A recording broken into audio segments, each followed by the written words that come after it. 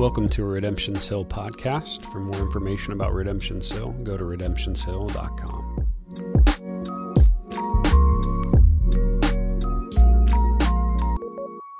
Ecclesiastes, chapter 6, 10, verses through chapter 7 through 14. Whatever has come to be has already been named, and it is known what man is, and that he is not able to dispute with one stronger than he. The more words, the more vanity, and what is the advantage to man? For who knows what is good for man while he lives the few days of his vain life, which he passes like a shadow? For who can tell man what will be after him under the sun? Chapter 7. A good name is better than precious ointment, and the day of death than the day of birth. It is better to go to the house of mourning than to go to the house of feasting. For this is the end of all mankind, and the living will lay it to heart. Sorrow is better than laughter, for by sadness of face the heart is made glad. The heart of the wise is in the house of mourning, but the heart of fools is in the house of mirth. It is better for a man to hear the rebuke of the wise than to hear the song of fools. For as the crackling of thorns under a pot, so is the laughter of the fools. This also is vanity. Surely oppression drives the wise into madness, and a bribe corrupts the heart.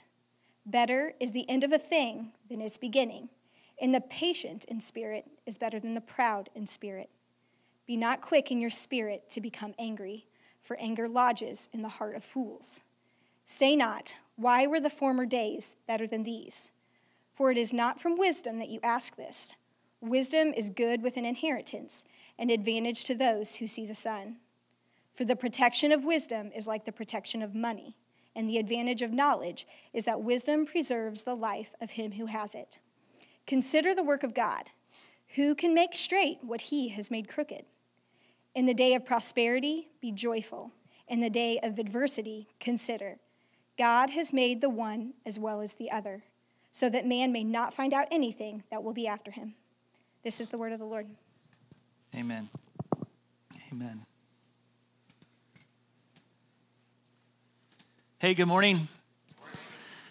I'm glad you're here. What a good-looking Bible reader we had this morning.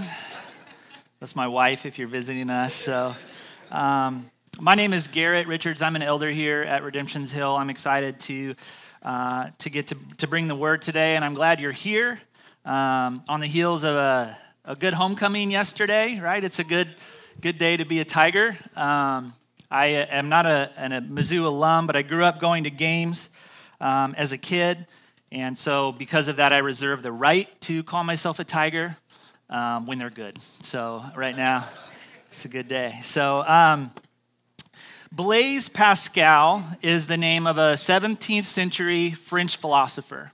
He dabbled in a lot of different areas. He was a philosopher, mathematician, was actually like a child prodigy in mathematics. And then through like a conversion experience that he got because of his wife, he really had some interesting insights in his religious thinking.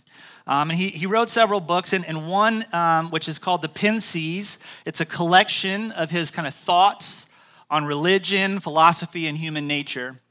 And I want to start our time this morning in Ecclesiastes by reading you an excerpt from Pascal's writing in The Pensées. He says this: "We never keep to the present. We recall the past. We anticipate the future as if we found it too slow in coming and we're trying to hurry it up. Or we recall the past as if to say it's too rapid flight. We are so unwise that we wander about in times that do not belong to us, and we do not think of the only one that does. So vain that we dream of times that are not and blindly flee the one that is. The fact is that the present usually hurts. We thrust it out of sight because it distresses us, and if we find it enjoyable, we are sorry to see it slip away. We try to give it the support of the future and think how we are going to arrange things over which we have no control, for a time we can never be sure of reaching. Let each of us examine his thoughts. He will find them wholly concerned with the past or the future. We almost never think of the present. And if we do think of it, it is only to see what light it throws on our plans for the future. The present is never our end. The past and the present are our means, the future alone our end. Thus, we never actually live, but hope to live. And since we are always planning to be happy, it is inevitable that we should never be so. Isn't that good? That's so good. If you're visiting us this morning, we've been working our way through the book of Ecclesiastes. And in the book, we have the teacher. And we know this is King Solomon in his old age, so old man, King Solomon, imparting on us the wisdom that he has gained throughout his impressive life. And as we started this series, if your understanding of the book of Ecclesiastes was kind of like mine, or if this is your first week with us and maybe you've read it quickly in the past, coming into this series is you can get the idea that Ecclesiastes has this vibe, this kind of like what I would call emo, Eeyore, nothing matters, life stinks, then you die kind of vibe, right? That's how I've read it in the past. Like I hear this voice saying, vanity, vanity, and have thought, well, what's the point? That's how I've read it at times in the past. But as we've seen through the first 6 chapters so far, is that isn't at all what the book is saying. That is not what Solomon wants us to hear. Instead, it sits right in the middle of the wisdom literature and offers us this painfully sometimes real, honest view of what Solomon calls life under the sun, right? That is life this side of eternity. And as we've studied it, and as my understanding of the book has become informed and changed and deepened, I have found this appreciation for really how relatable it is, how relatable the truth that it speaks. Like I see this balance that it brings on the heels of Proverbs, right? If you know your Bible or if you spent much time in Proverbs, there's a way to read Proverbs in all of its wisdom. There's a way to read it as if it is a blueprint for a successful life. And here's what I mean by that. Proverbs 22:6 says, train up a child in the way he should go, and when he is old, he will not depart from it, right? And what happens is if we're not careful, we take that proverb, we slap it on the side of our coffee mug, we put it on the cover of our prayer journal, and we treat it like it's like do this and you'll get this, right? Do this and you'll get this. Then we have Ecclesiastes coming along that says, well, let me back up. The reason that it is dangerous, maybe, to read Proverbs in that way is when inevitably things don't work out that way, right? Well, it told me, raise my child up and he will not depart. But we know how life goes, that it's not a guarantee. So then when that doesn't happen, it can lead us into questioning God, his goodness. God, do you not keep the word that you said? It can have us questioning our faith if things don't work out the way they should. So then you have this beautiful part, I think, of Ecclesiastes coming along right on the heels of that. And you have Solomon saying, it's all vanity and who really knows what's going on anyway, right? Solomon's like, well, the wise man, the foolish man, they all wind up in the dirt. Who really knows? So it's this kind of brutally honest, real reflection from a man who has a lot of life behind him and has seen some things, right?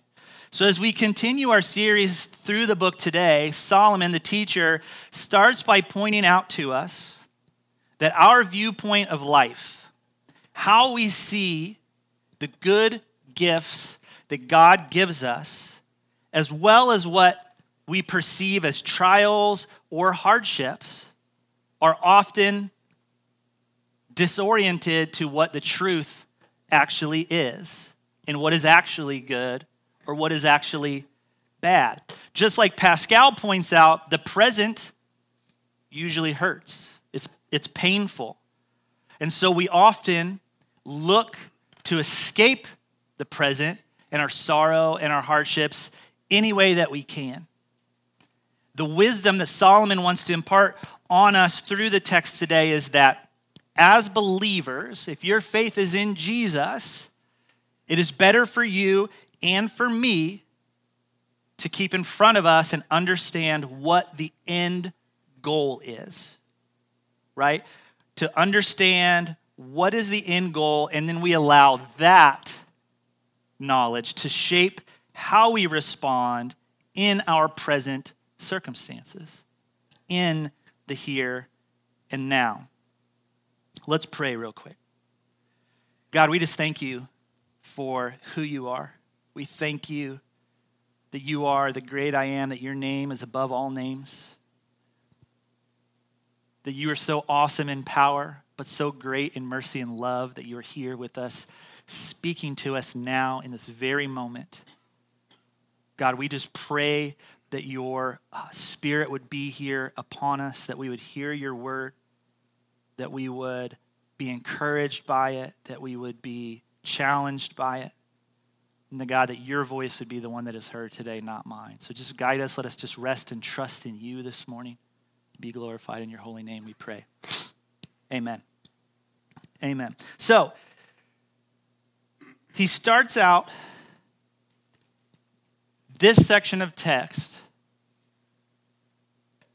showing us that our viewpoint of life, how we think and how we see things, are how we have it upside down. We have it flipped on its head.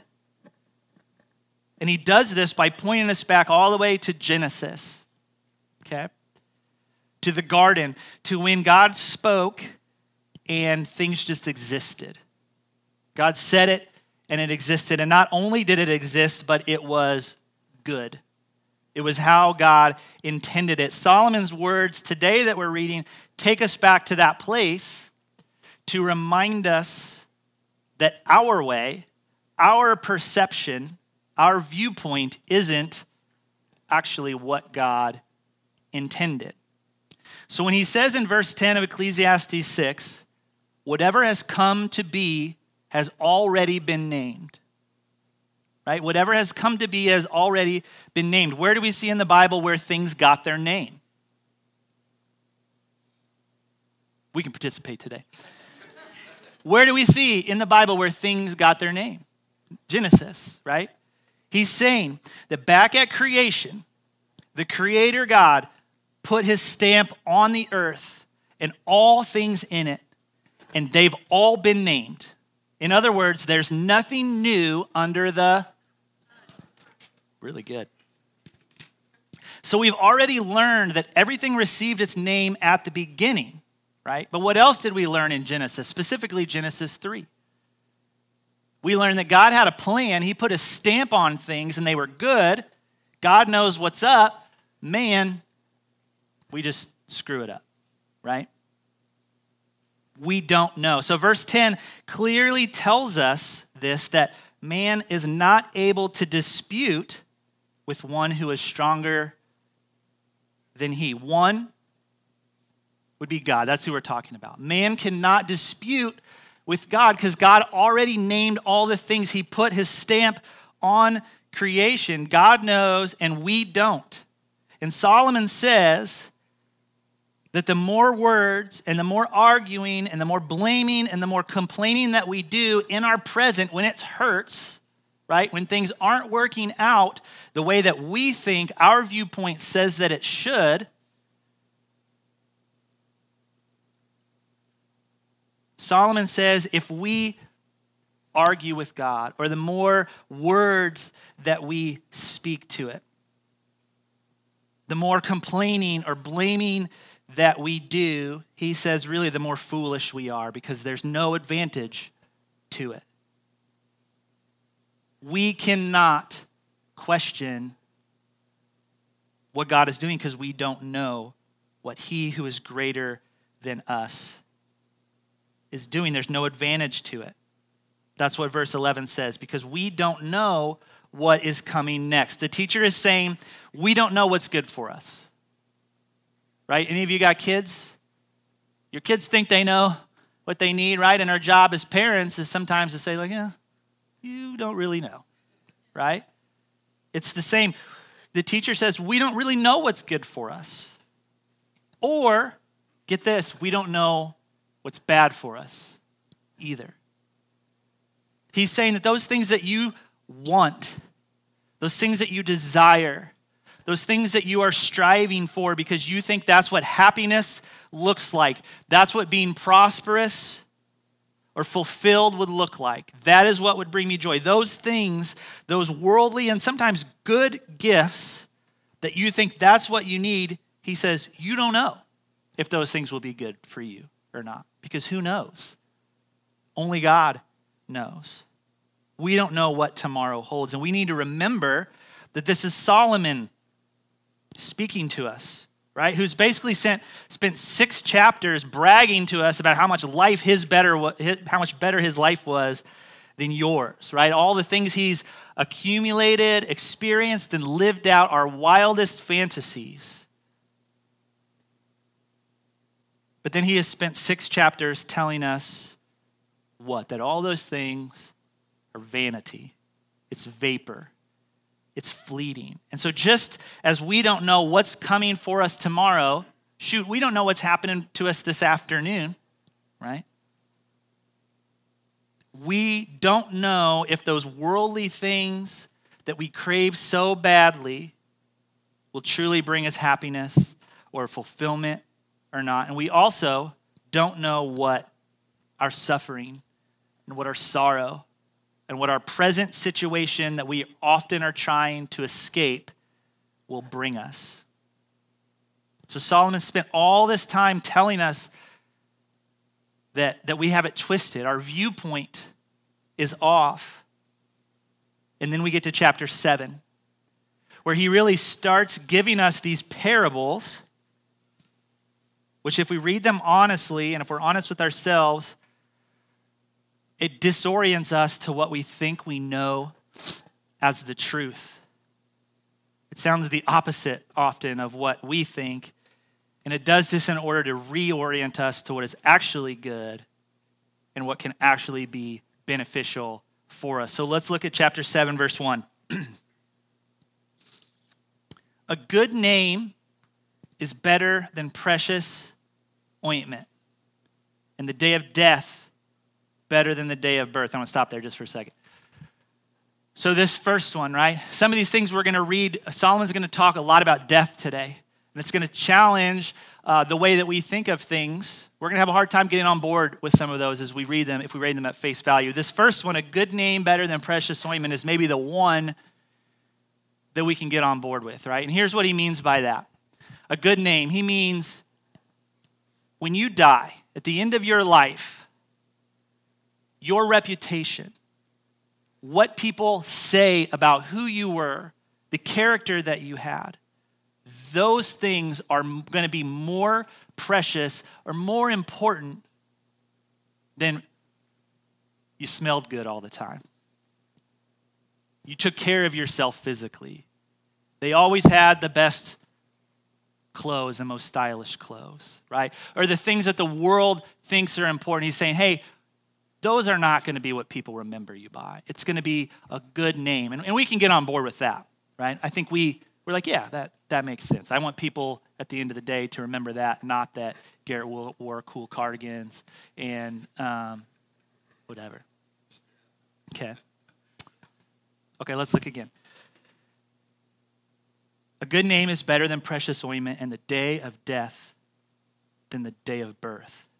It is better to go to the house of mourning than to go to the house of feasting. For this is the end of all mankind, and the living will lay it to heart. Verse 3, sorrow is better than laughter.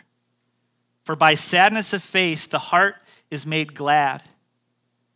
The heart of the wise is in the house of mourning, but the heart of fools is in the house of mirth. Let's stop right there. So the book of Ecclesiastes, smack dab in the middle of what is known as the wisdom literature of the Bible. That's Proverbs, Ecclesiastes, and Job. And wisdom in the Bible is really an instinct for living well in the world as it is, not as we wish it were. And the brutality of the wisdom that Ecclesiastes offers us doesn't hide from the hard parts. It doesn't hide from what's grievous about life in the fallen world. Life is hard. And one of the places we see that and experience that the most is through death, right? Through death. One of the greatest consequences that we experience because of sin in Genesis is death. Life is hard. So these stark, provocative comparisons in chapter 7 are meant to set off the way of the wise from the way of the fool. It's meant to point us in two separate directions. This is a wise path. This is what the fool will do, how they will respond to death, to sorrow, to hardships, to the loss of dreams or things that we think will fulfill us or that we need. But to do that, he starts out kind of flipping the switch on everything that we think about life. Verse 1 tells us the day of our death is better than the day of birth. And we're like, how is that? How can that be, right? Verse 2 tells us it's better to go to the house of mourning than to the house of feasting. And it doesn't sound better to me. Right? That doesn't sound right. What about all that eat, drink, and be merry stuff we talked about a few weeks ago? Where's that stuff, Solomon? Verse 3 tells us sorrow is better than laughter. What does that even mean? Now, over the course of this series and through conversations that we've had in our missional community, we've talked a lot, honestly, about how it can be difficult to read Solomon's writings here. It's easiest to catch the heavy, kind of depressing part and miss out on the hope and the good news that he shares. So we probably need to clarify two things right up front here as he's flipping our viewpoint. We need to clarify a couple things in order for this to land on us like I believe the teacher wants us to. And the first is that the teacher has a specific kind of feasting and laughing in mind. He's not a fun hater, right? He's not against appreciating the goodness and the beauty in the world. For all its moments of bleakness and where it feels kind of depressive, this book also celebrates joy and the good gifts of God. Solomon is pro-fun, right? He's pro-party because he partied hard. Right? You remember those 1,000 ladies he was bragging about earlier, right? But there is, what he is saying, a sort of feasting and laughter that is deceptive and counterproductive and not the way of the wise, but the way of fools. Right? There is a sort of feasting and laughter that is shallow, that is empty, it's hectic, easy come, easy go. It's things that we run to numb ourselves to pain and present suffering. It's a way that we try, things that we run to in order to escape maybe the truth of the circumstance in the moment that we're in. This sort of laughter, this sort of feasting is a poor substitute for the careful reflection and honest emotional response to life. Really all it is it's a strategy for avoiding whatever might be weighing us down or spoiling our good time, right? This is the type of thing the teacher is warning us from. He's warning us about the foolish things we run to when hardship comes. And hear me, when I say foolish things, I'm not just talking about bad things all the time. We've laid that out. There are some good gifts, some good mercies that God offers us. But when we put our hope in those things, we run to those things to escape the real situation and time that God has. We are not reflecting on maybe what he is doing in us and what he would have for us through that. So it might just be, right, a glass of wine, a good beer, or 2 or 3, or 6-pack, right? It might be a Netflix binge to escape the real world. It might be Amazon, maybe a little shop therapy. That's what I need, right? It might be a new relationship. I don't know what your jam is, but Solomon would say, watch out for the ways that we try to distract ourselves and retreat from reality. It's not the way of the wise. The second thing we need to clear up is that when the teacher says that mourning is better than feasting, or that death is better than birth, it's not because death and sorrow are good things in and of themselves, right? We've already talked about that's not what the original plan was. That's where things get crooked for us. Those are not better in and of themselves, but instead,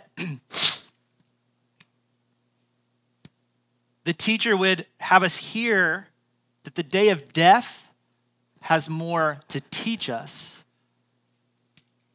than the day of birth. Death isn't better than life, but we can learn more from the fact or the realization knowing that our lives are going to end. And those good gifts are going to end. We can learn more from the fact that our lives will end than the fact that we're alive in the first place. And we learn those lessons not in the house of feasting, but in the house of mourning. In the house of mourning is where we look long and hard at the truths that are hard. They rightly break our hearts, but that is the place where we learn. And isn't that counterintuitive just to the way that we think? Do you feel like the tension that we have when we hear that? We love to celebrate new life, right? Just think about birth. Think about the birth of little ones and the potential that brings. That's why we like to celebrate and focus on that more than a funeral, right? We love to focus on the potential joy that maybe this little one will experience or that we will get to experience through them. I was thinking a lot this week about gender reveal parties, right? Where I feel like when it started out, it was like, okay, kind of cute. We're going to celebrate this potential life. And it started with just like cupcakes and like, ooh, is it blue or is it pink, right? And we're going to open this box and these balloons are going to come out, right? We love to celebrate that, so much so that these gender reveal parties have gotten to the point where we are literally blowing stuff up. Like I was reading into it, like literally there are like forest fires, like major catastrophes, because we thought it would be cool to put all these explosives and some like blue or pink powder together, right? People are dying, there are plane crashes because people are like using these banners. Like we love to celebrate new life and potential. And I think we would all agree that those parties are good things, not the fires and the death and stuff, right? But the just like normal cheesy ones. We would say, well, those are certainly better than the funeral, than the death of someone that we love or the death of a child. Because in those, what do? We focus on, again, the potential that was missed out on, instead of the good that God did through that. So what I believe Solomon in his wise old age, with all of his accomplishments and acquirements and experiences, would have us here in these first few Proverbs is really simple. Put God's gifts in their proper place. Just remember, we're talking about our viewpoint. He's flipping it upside down. Put them in their proper place. The word today helps us enjoy the good gifts of life by preventing us from worshiping or trusting in them. Under the sun, no good gift is ours to keep. Everything's on loan. Everything is on loan. And again, you know where we learn that lesson the most? In the house of mourning. When we see how short time is and that we don't truly know what's coming or what's going to happen. So Solomon isn't saying to be a glutton for punishment, to enjoy and be grateful for your sorrow. But he is saying we can learn more from our pain than from pleasure. And this is a hard lesson. We don't like this. To trust ourselves to these good gifts. And it's not just children, okay? Don't get lost on Solomon talking about birth. This is all God's good gifts. We've heard specifically the last 2 weeks that to put our hope in our time or our hobbies or relationships or our beauty or good food or, again, insert your jam here, to trust ourselves to those things is to ruin any chance of truly enjoying them. Grief and mourning are just better teachers. And the teacher would tell us today that if we fail to learn this lesson, if we aim for security in reputations or fortunes or career or family or whatever else we build for ourselves, we will eventually deal with crippling loss and frustration. But if we accept the grief that comes with loss, then these gifts of God, like the manna in the wilderness, they don't spoil, right? And instead they can be what they are supposed to be, what God intended them to be, and that is not his competition, but tokens of his love for his children. I've always loved this quote, and this is Winnie the Pooh. But it says, and I don't think he really said it, right? But it says, how lucky am I to have something that makes saying goodbye so hard? Like Pooh gets it right there, right? The teacher's brutal honesty about what time does to everything aims at joy in God's good gifts. And mourning helps us to see their limitations. Right? Accepting their limitations helps us see them for what they are and not for what they aren't. Okay? Let's keep reading verse 5. It is better for a man to hear the rebuke of the wise than to hear the song of fools. For as the crackling of thorns under a pot, so is the laughter of fools. This also is vanity. So Solomon started by telling us that we'd be more wise to think about the fact that we will someday die rather than the fact that we were born, right? Next, he tells us it would be wise for us, better for us, not to surround ourselves with fools. Not to surround ourselves with a bunch of fools, but instead to surround ourselves with wise, Jesus-loving people who will say hard things to you because they love you. Be better to surround yourself with those people rather than a bunch of fools, right, who just go along with you, agree with a lot of our self-sabotaging tendencies and habits and opinions, right? These are the mean jocks in every teen movie or the mean group of popular girls in every teenage movie where you have this one lead jerk and then these minions falling around like little puppets just agreeing with everything, right? Solomon says don't do that. Don't invest your life in those people, in a bunch of yes men and yes women who don't really care enough about you to possibly tell you that your sorrow or hardship or this bad thing might be your fault. Right? They're afraid to tell you that it was your fault so you never grow.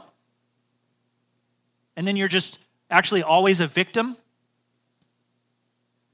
and God's not fair, or he's forgotten about you, he doesn't care about you, it's a bad investment to have friends like that. The teacher says that those voices are like crackling thorns under a pot. You know what you can cook over a fire of thorns? Nothing. Nothing. What happens when you light a pile of thorns is it flares up real big. It makes a big show of flames, makes a bunch of noise, provides no heat, burns out quickly. It's useless. It's useless. So instead, what Solomon says is better sounds a lot like what we call community, right? To surround yourself, to listen to, get this, to sit in the house of mourning with wise brothers and sisters who will sit beside you and point you to Jesus, who will speak gospel truth to you and remind you that in your hurting, God still loves you and he has a plan and he is still worth trusting, right? They might even rebuke you if they're really good friends, right? But they do it because they love you too much to see you flounder and sit in despair or self-pity when pointing you to the truth brings the real healing and the real joy. Not pointing you towards a girls' trip or a shopping trip or we need to hit the bar. When pointing you to the truth brings healing and joy. Give me those kind of friends, right? Give me that kind of counsel. Amen? Good. Verse 7. Surely oppression drives the wise into madness, and a bribe corrupts the heart. So in Hebrew, oppression really means like weight. So what Solomon is saying here is that there will be times where the weight of the fallen world presses so hard on your soul, where things in your present are just really hard and sorrow is real, right? The weight of the fallen world presses so hard on your soul that all that you think you know or understand in our own viewpoint will start to spin, and the temptation will be there to either do nothing or to do what you know is wrong instead of what you know is right. And he says this is super dangerous, monumentally dangerous, because this has a very real chance of damaging your soul. When the Bible talks about the heart of man, he's usually talking about his soul, okay? Solomon says that even the wise will be tempted. They'll be tempted to give in to what is wrong. They'll be tempted to do nothing sometimes when they know they should act, and doing this will poison your soul. Verse 8. Better is the end of a thing than its beginning, and the patient in spirit is better than the proud in spirit. Be not quick in your spirit to become angry, for anger lodges in the heart of fools. Verse 10, say not, why were the former days better than these? For it is not from wisdom that you ask this. All right, so the teacher continues here in verse 8. Better is the end of a thing than its beginning. All's well that ends well is what we would say, right? And here's where I think we hit the real meat of today's text and what this has for us. And I believe what Pascal, the quote we started with, alludes to, and that is to understand what the end goal is. To understand what the end goal is. If we understand what the end goal is, then our patience when things are difficult will increase. because we're seeing things rightly, right? So when you're in sorrow and hardship and things are just rough, if we understand what the end goal is, our patience when things are difficult will increase and our anger will decrease. It's better to understand what we're after, what we're trying to accomplish, what life is about, what the end is, because if you understand the end, patience will increase, anger will decrease. And then you won't have to go all Uncle Rico in verse 10 here, right? If we have the end in mind, we can stop looking back at the good old days as if they were that. Right? We can stop trying to escape the present, thinking back to times that we think were better, right? Man, if coach would have just put me in the game, we would have won, right? These things that we're talking about here, I feel in my core seem to be some of the main languages of culture right now, right? Impatience, anger, and for some, nostalgia, right? And the impatience, the anger, those are easy for us to see and recognize, right? Turn on your news, you'll see it everywhere. But man, if we're not careful, that nostalgia one slips right in on us. Especially as I get older, right? I hear myself sounding more like my grandmother, right? You laugh, you know what I'm talking about. You know, that things aren't like they used to be back in my day, right? Like, oh, the things are getting bad out there. Right? And when we say those things, here's how Solomon would respond to us, I think. He'd say, well, you think today's bad? Tomorrow might be worse because you don't, who knows? Right? So just be glad it's not tomorrow. Plus, you're going to die soon anyway. So that's what Solomon would say. Now, as silly or stereotypical as some of those examples are, we can very much fall into these traps if we're not careful. Okay? When we think the past was so much better than the present, right? Last week, TJ shared kind of some of his struggles and thinkings with, growing third kid, the family growing, right? Sometimes you see like, oh, they're just little fun blocks, right? 2 steps back. I remember saying that sometimes, when we were in that phase with little ones. But we can easily fall into thinking that the past was so much better than the present. Well, back before I had all of this responsibility, or back before I had kids, or back when I was single, or back whatever, right? And the danger with that is that when we do that, we're denying the reality that God's presence is in the present. It's here. If you think things are worse, do you think that God is no longer in control? Right? Do you think that he hasn't brought you to the point where you are now and that he no longer loves you or has plans or purposes for you? Is that what we think when we try to escape the present situation that God would have us in? Solomon says it's unwise to ask this. It's not smart.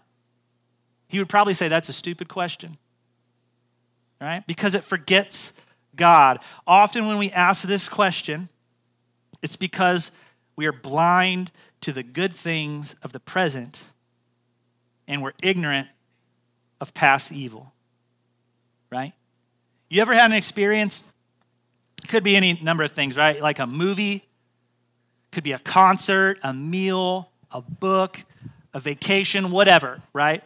This experience that when you have it for the first time, it's like so amazing. And you hype it up to everybody that'll listen to you, right? And then you go again, and you're kind of like disappointed, right? Like I think this about movies a lot. I think back to like a movie from when I was younger. Like, this is like the best movie ever. Like, boys, I can't wait for you to see this. And then we watch it, I'm like, this is like not that good, right? You know why that is? Because nostalgia misleads. It misleads. It's a form of escapism. It is taking a vacation in the past instead of grappling with the present or looking in faith to what the future holds. Right? And Pascal says, examine your thoughts, because we probably all do this. And Solomon says, foolish is the man living in the glory days, trying to escape a present time in which God has placed him for a reason. Verse 11. Wisdom is good with an inheritance, an advantage for those who see the sun. For the protection of wisdom is like the protection of money, and the advantage of knowledge is that wisdom preserves the life of him who has it. Consider the work of God. Who can make straight what he has made crooked? In verse 14, where our hope comes from today, in the day of prosperity, be joyful, and in the day of adversity, consider. God has made the one as well as the other, so that man may not find out anything that will be after him. All of these parables, everything that Solomon is doing, all the bragging that it seems like he's done to us, right? He is saying, be wise. Be wise. Solomon tells us it's a good inheritance, wisdom, right? The reality is, no, the Proverbs aren't do this, you're guaranteed to get this, right? But he says it is a good inheritance. It brings hope. It preserves life. So he says, be wise and remember God. Consider the work that he is doing. The things that we consider crooked in this life, the things that shouldn't be, death, mourning, sorrow. Right? He's not skating around. He's telling you they're coming for all of us. But he says these two are the work of God. He's still good in the midst of that storm you find yourself. So Solomon concludes in verse 14. He says, when things are good, be glad. Be joyful. And the days that are filled with adversity, consider that God has made one as well as the other. He made both. And as we already started out, we don't know what tomorrow will bring or what he's doing through them. All of it, right? The saying hindsight's 20/20, right? It's because we've all learned things. We can probably each think about something that in our life we thought was the most difficult thing that we ever experienced, and maybe it was, but when you look back, if you look at it rightly, I think many of us can see how God worked in good things that he did through those. We don't know what tomorrow will bring or what God is doing, but if we keep the end in mind, then we can trust in our God who holds the future, right? That frees us up to live in the here and now and not have to escape and to say, God, what would you have for me in this moment? He's doing something in you. I heard a pastor say a great thing that sometimes he thinks challenges, hardships come just so that we can overcome them. That God gives us the opportunity to pursue those and overcome those, and what a great mercy that is to us. Paul writes to the Romans, if God is for us, who can be against us? He who did not withhold his own son, but gave him up for all of us, will he not with him also give us everything? Who will separate us from the love of Christ? Will hardship or distress or persecution or famine or nakedness or peril or sword? No. In all these things, we are more than conquerors through him who loved us. For I am convinced that neither death nor life nor anything else in creation will be able to separate us from the love of God in Christ Jesus our Lord. Paul claims that we are more than conquerors, not in spite of suffering, but in our suffering. Since the love of God in Christ is always with us, we know what the end is. We can search and find good even in the day of adversity. The sorrow that Ecclesiastes calls wisdom helps us set our hearts on the only source for true, resilient joy. Here's the truth. Christ has died, Christ has risen, and Christ will come again. Amen. Band, you guys can come back up. The band's going to lead us in worship today. And we're going to just try to give you some time through that to sing or pray or just wrestle with what God has you in right now in your present situation. Prosperity or adversity, right? We have an opportunity here to respond, and we're going to open up the tables during this time for communion, where when you're ready, you can come to the table, break the bread, dip it in the cup. If you believe in Jesus, if your faith is in him, that's a great opportunity for us to respond with the end in mind. Corinthians 11 says, "For I received from the Lord what I also delivered to you, that the Lord Jesus on the night when he was betrayed took bread, and when he had given thanks, he broke it and said, 'This is my body, which is for you. Do this in remembrance of me.' In the same way also he took the cup after supper, saying, 'This cup is the new covenant in my blood. Do this as often as you drink it in remembrance of me. For as often as you eat this bread and drink the cup, you proclaim the Lord's death until he comes,' the end in mind." The house of mourning is where we tell the truth about how fragile all that we love in this world is. And in that house, we lift our eyes and our hopes beyond this world, beyond this life under the sun, to the only true comfort in life and in death. Our hope is in Jesus. Amen.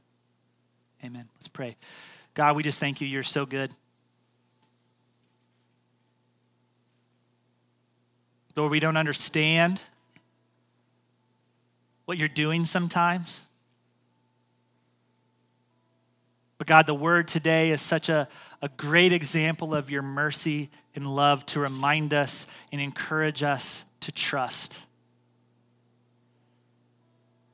God, that in present hardships, when we find ourselves in the house of mourning, a call not to escape, but to look to the truth, to see your good gifts, to be grateful for what you have given us, and to trust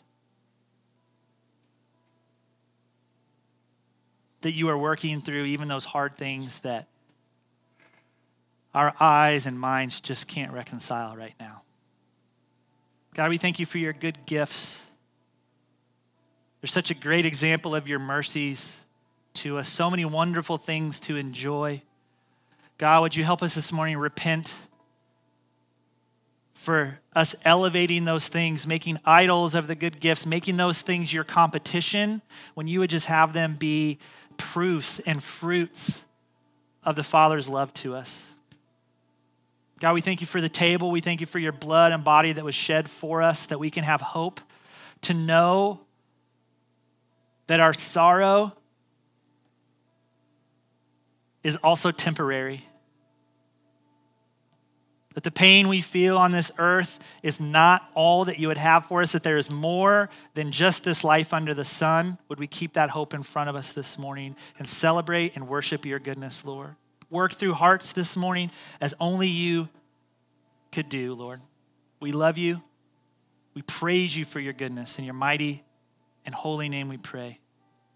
Amen. Amen. Let's stand and worship this morning.